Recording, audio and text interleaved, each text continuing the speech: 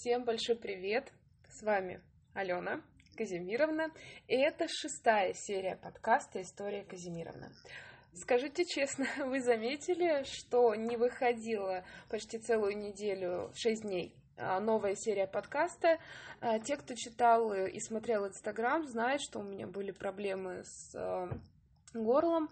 Можно сказать, что сегодня эти проблемы сходят на нет, и у меня есть силы для того, чтобы записать новую серию подкаста. Мне кажется, голос не такой идеальный, как бывает обычно, но я надеюсь, это никак не скажется на качестве той информации, которую я вам подаю. Напишите, честно, ждали выхода подкаста, не ждали, заглядывали. Я, кстати, обратила внимание, что даже несмотря на то, что я не публиковалась целую неделю, у меня появились новые подписчики, и вообще я очень рада. Если не сложно, напишите в комментариях по подкасту, с какого вы города. Вот смотрите, не записывала неделю, сразу чувствую, что говорить разучилась. Итак, напишите, из какого вы города, чтобы я понимала, из каких точек страны, а может быть и мира, а вдруг мне так повезло, вы меня слушаете и что вам интересно или неинтересно. В предыдущих 5 сериях мы говорили о славянах, мы обсудили верования славян, мы поговорили про первых князей, от Рюрика до князя Владимира. Самый первый подкаст в серии — это политический. Может быть, еще один раз в месяц то есть тот был январский, может быть, я февральский политический обзор запишу, или вообще пишите вопросы на политическую, околополитическую тему, в общем, на что я могу ответить, на что я могу поразмышлять, чтобы вам это было интересно. Я всегда открыта для предложений, и мне всегда очень интересно понимать, что хочет моя аудитория. Но, я думаю, вполне достаточно уже прелюдий, и можно переходить к непосредственно основной части моего подкаста. Сегодня мы поговорим про Ярослава Мудрого.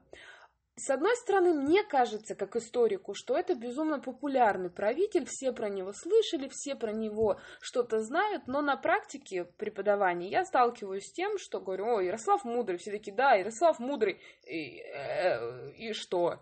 И сказать про него ничего не могут. Поэтому сегодня попытаюсь наполнить вашу голову какой-то информацией. Да, информации по Ярославу очень много. И там есть все: интриги, скандалы, расследования и, естественно, величие России. Итак, обо всем понемножку, погнали. Остановили мы предыдущий подкаст на том, что умер князь Владимир. После его смерти Русь оказывается в состоянии второй междоусобной войны. Я напомню, что первая была, когда Владимир и его братья Олег и Ярополк мочили друг друга за владение Киевским престолом. Вторая усобица, по сути, началась еще при жизни Владимира, потому что перед тем, как умереть, он собирался в поход против своего сына Ярослава, которого он посадил наместником в Новгород. Ярослав отказался выплачивать отцу дань, и Владимир с войском шел разбираться, что это сынуля распоясался. Но поход не удался из-за смерти Владимира, а Ярослав и новгородцы объявили о своей самостоятельности. Власть в Киеве по завещанию Ярослава должна была перейти сыну Борису, но по факту старшим сыном Владимира был Святополк. Святополк — персонаж очень интересный, потому что он был приемным сыном Владимира. Если помните все эти интимные истории, с которыми связана первая половина правления Владимира, он там Рогнеду насильственно в жены взял, и у убитого брата Ярополка была жена. И вот эту жену он тоже уже беременную берет в жены, и ее сына Святополка как бы усыновляет. Святополк, кстати, в исторических источниках прописывается как Святополк Владимирович, так и Святополк Ярополкович, как бы намекая на его биологического отца и приемного. Так вот, Святополк, воспользовавшись тем, что также при жизни Владимира Борис отправился в поход против печенегов, он захватывает власть в Киеве. То есть Святополк в Киеве, Борис в походе, и Святополк считает, что это идеальное положение, чтобы власть заполучить себе. Не найдя печенегов, вообще печенегов очень сложно найти, они рассредотачиваются по степи, в отличие от славянских, русских городов у них нет, и с ними можно воевать бесконечно. Борис печенегов не нашел, возвращается в Киев и узнает от доносчиков информацию о том, что Святополк захватил город. Борис сказал фразу, что... так, если процитировать, а ведь все это приходящее, непрочное, как паутина. Лучше мне погибнуть одному, чем губить множество людей. И отказался от сопротивления. Дружина, разобиженная, покинула Бориса, и в итоге 24 июля 1015 года по приказу Святополка Борис был убит. По повести временных лет и по житию Бориса и Глеба написано, что когда пришли убийцы, Борис молился. В общем, он был добропорядочным христианином и отдавал все на суть Господа, и поэтому не оказал сопротивления брату. На подмогу брату шел другой брат Глеб. Его тоже по приказу Святополка убили, то есть они были изначально захоронены в разных местах, потом оказались рядом. И оба этих брата оказались символами праведности и мученичества. Именно Борис и Глеб были причислены первыми в российской истории к лику святых. И 24 июля отмечается как День мучеников Бориса и Глеба. Прознав, что Святополк убивает братьев, Ярослав, естественно, собирает войско и идет войной уже против брата. Он, кстати, очень активно пользуется услугами наемников. Он, так же, как и его папа несколько десятилетиями раньше, бежит к варягам, женится на варяжской принцессе, на норвежской принцессе с прекрасным именем Ингигерда в крещении Ирина, и приводит с собой в качестве приданного варяжское войско, с которым он и идет на Киев против Святополка.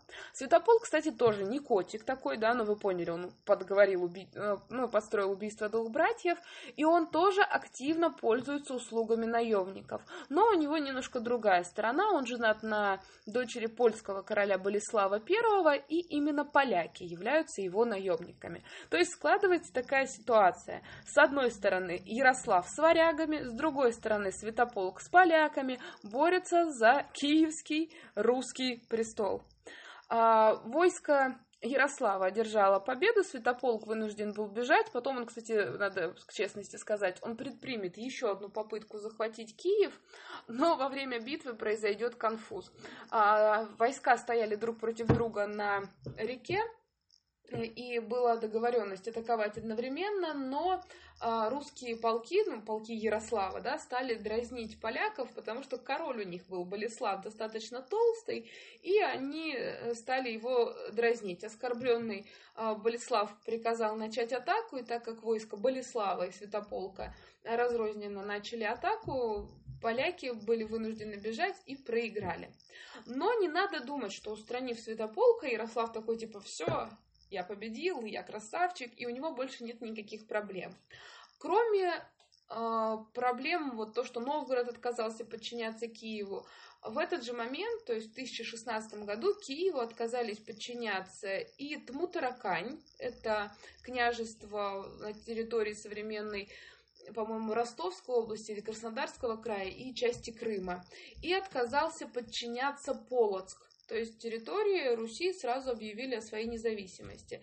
И если Полоцк подчинили со временем, то Тмутараканю пришлось повоевать. Мстислав, брат Ярослава, брат Святополка, брат Бориса, брат Глеба, в общем, Владимир наплодил детей, они потом это все разгребали. Брат Мстислав Тмутараканский, он тоже пошел войском против Ярослава и победил Ярослава в битве под Черниговом в 1024 году, и братья поделили между собой русские земли. Все, что было южнее Чернигова, досталось Мстиславу, соответственно, Киев, и север и граница проходила по реке Днепр. Это все досталось Ярославу. И вот это мирное затишье между братьями длилось 12 лет. Они, можно так сказать, являлись соправителями. Когда в 1036 году Мстислав умрет, он умрет бездетным, и автоматически его земли, то есть земли Тму-Таракани, перейдут в подчинение Ярославу. И только можно с 1036 года говорить, что Ярослав объединит русские земли. Хотя по факту, да, он правитель с 1016, или прям победив Святополка, с 1019 года. Кстати, я забыла сказать про прозвище Святополка. В летописях Святополку дали прозвище Окаянный, то есть подобный Каину. Если помните библейскую историю, Каин убил Авеля, и вот окаянный, слово окаянный в русском языке окаянный, подобный Каину. Вот Святополк получил такое вот прозвище. Теперь вернемся к Ярославу. Став во главе государства, достаточно умный, начитанный, образованный человек, но, кстати, физически у него был недостаток, он был хромоват, поэтому его иногда дразнили, что он хромоножка, но при этом этот хромой правитель смог сделать много хорошего для Руси.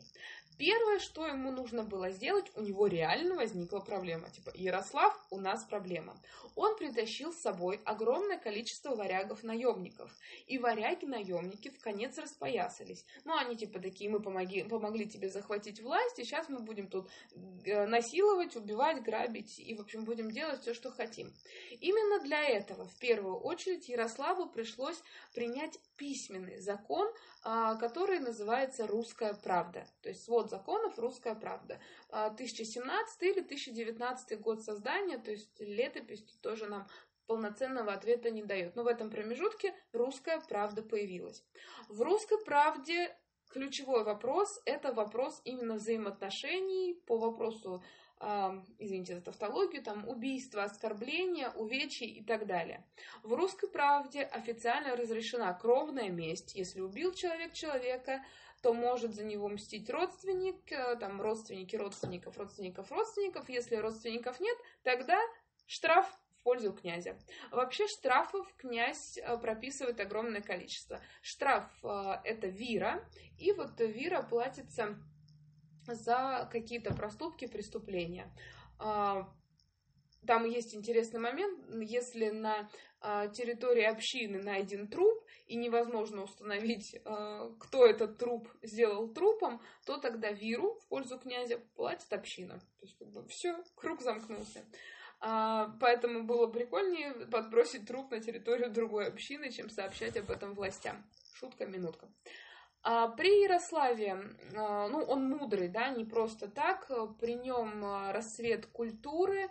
Один из ключевых моментов – это, конечно, каменная застройка Киева, увеличение территории Киева. В Киеве появляется Софийский собор, который должен был стать копией, подобной Софийскому собору в Константинополе, а по красоте и богатству должен был с этим собором посоревноваться. Софийский собор действительно очень красивый, появился сначала в Киеве в 1036 году в честь победы над печенегами, а потом свой Софийский собор, более северный, более сдержанный, но безумно красивый, появится и в Новгороде. Новгород никогда не забывал про свою соперническую позицию по отношению к Киеву. И Ярославу об этом напоминали. Ярослав навел порядок, присоединил потерянные территории и также присоединил новые территории. Например, продвинулся на северо-восток Руси, и там появился город Ярославль, то есть были побеждены народы вдоль Оки и Волги. Ярослав, тут все понятно, Ярослав и Ярославль. Но вы удивитесь сейчас, что Ярослав Мудрый основал город Тарту, который находится сейчас в Эстонии. Вообще Тарту до определенного времени назывался Юрьевым, город Юрьев. Но, опять-таки, да, Ярослав, Юрий. Причем тут это? В предыдущем подкасте я рассказывала, что Владимир – это языческое имя, а крещение Владимир Святославович принимает под именем Василий. Вот и Ярослав – это языческое, славянское имя, а крещение он принимает под именем Георгий, он же Георгий, он же Гоша, он же Жора, он же Юра. Вот. И одной из вариаций имени Георгий – это Юрий.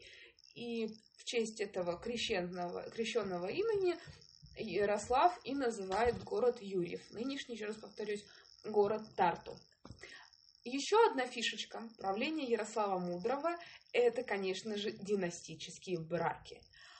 Именно при Ярославе расцветает этот момент, потому что Русь приняла христианство при Владимире. Европа еще в христианстве едина. Христианскими державами можно устраивать взаимоотношения, и самое главное, можно женить детей между двумя христианскими странами и тем самым добывать себе союзников. Как я уже сказала, сам Ярослав был женат на Ингигерде, она же Ирина. Чтобы перестать враждовать с поляками, он заключил следующий брак. Его сестра Ярослава, то есть дочь Владимира, вышла замуж за польского короля Казимира. Я не могла не сказать про Казимиров. Я очень люблю упоминать про Казимиров в истории. Вот, простите мне мой маленький такой грешок. Вышла замуж за Казимира I, а Изяслав, старший сын Ярослава, женился на сестре Казимира. Ну и таким образом династический брак с поляками был прям закреплен. Сын Всеволод, один из сыновей Ярослава, Всеволод Ярославич, после войны с Византией для пущего закрепления союза женился на византийской царевне, дочери Константина Мономаха, так называемой Мономахине. Так, тоже забегая вперед, я надеюсь, что вам знаком такой персонаж, как Владимир Мономах. Так вот, он свое прозвище получил не по отцу, а по матери, то есть не отчество, а матчество. Вот, но действительно происхождением от византийских императоров он достаточно гордился. Дочери Ярослава вышли замуж за королей Норвегии. Потом, кстати, когда умер король Норвегии, дочка Ярослава вышла замуж за короля Дании и стала королевой Дании. То есть такой прям карьерный рост. То есть из королевы в королевы. Вот. Анастасия, его дочь, вышла замуж за короля Венгрии, но, кажется, одним из самых любимых моментов является, конечно, его дочь Анна, которая стала королевой Франции. Ну, там такая история, что Анна вышла замуж за французского короля. Король был старше ее. Когда она приехала в Париж, по сравнению с Киевом, Париж был захудалой деревней, и в отличие от мужа, Анна умела и читать, и писать, а вот муж ее, хоть и король, но был безграмотным. И после смерти мужа Анна была регентом при своем малолетнем сыне, то есть некоторое время она правила Францией. Есть безумно занимательная история из истории Беларуси. Если меня слышат белорусы, не обижайтесь. Я, правда, поулыбалась, когда услышала эту гениальную теорию, и не хочу не оскорблять ни в коем случае белорусскую историю. Есть такая теория, согласно которой Рогнеда, мать Ярослава Мудрого, она из Полоцка. Полоцк – это территория нынешней Белоруссии. Значит, Ярослав Мудрый наполовину белорус. Значит, его дочь наполовину белоруска. И, соответственно, все короли Франции тоже наполовину белорусы. Там еще такой момент, что во Франции пресеклась одна династия, началась другая династия, Капетинги вместо Капетингов бурбоны, но факт остается тем, что они все являлись потомками королевы Анны. В общем, вот такая Анна, королева Франции. Кстати, есть советский фильм, тоже достаточно занимательный, что-то как-то вот он мне даже понравился, такой достаточно темный, ну вот прям про средневековье, но занимательный. Вот, Анна, королева Франции, так он и называется. То есть династические браки на высшем уровне, со всеми перероднились, со всеми переженились, и действительно Русь – это одна из ведущих европейских держав первой половины XI века. Я уже упомянула, что Софийский собор был построен в честь победы над печенегами. И действительно, в 1036 году печенеги были разбиты, а это значит, что на несколько десятилетий Русь избавилась от южных набегов, от южных соседей. Это дало минутку отдыха, потому что у нас редко такое бывает, чтобы Русь ни с кем не воевала, но наши дебильные князья, вместо того, чтобы отдыхать, наслаждаться, развивать экономику, они потом начнут воевать друг с другом. Это, кстати, спойлер на следующий подкаст, который выйдет уже завтра. Но пока не об этом. Последним пунктом, что я хотела сегодня рассказать, это, конечно же, культура. Ярослав образованный, Ярослав приказывает строить школы, пишут книги. При Ярославе избирается первый русский митрополит в 1051 году, то есть главой русской церкви становится русский по происхождению. Не грек, как это было до этого, а русский по происхождению. Митрополит Иларион. Он же, митрополит Иларион, пишет, надеюсь, знаменитое, потому что я всегда боюсь это говорить, эти фразы, но он пишет слово о законе и благодати, где под законом подразумевается Библия, под благодатью подразумевается и Евангелие, и если все исполнять, то есть чтить заветы, чтить Господа нашего Иисуса Христа, то все будет прекрасно, все будет замечательно. Вот слово о законе и благодати митрополита Илариона. Одно из ключевых произведений первой половины, середины XI века. Также при Ярославе Мудром появляется Киево-Печорская лавра, Киево-Печорский монастырь. Монахи сначала в пещерах вырывают себе кельи, но потом образуется большой религиозный комплекс, который станет центром культуры, центром образования и вот все.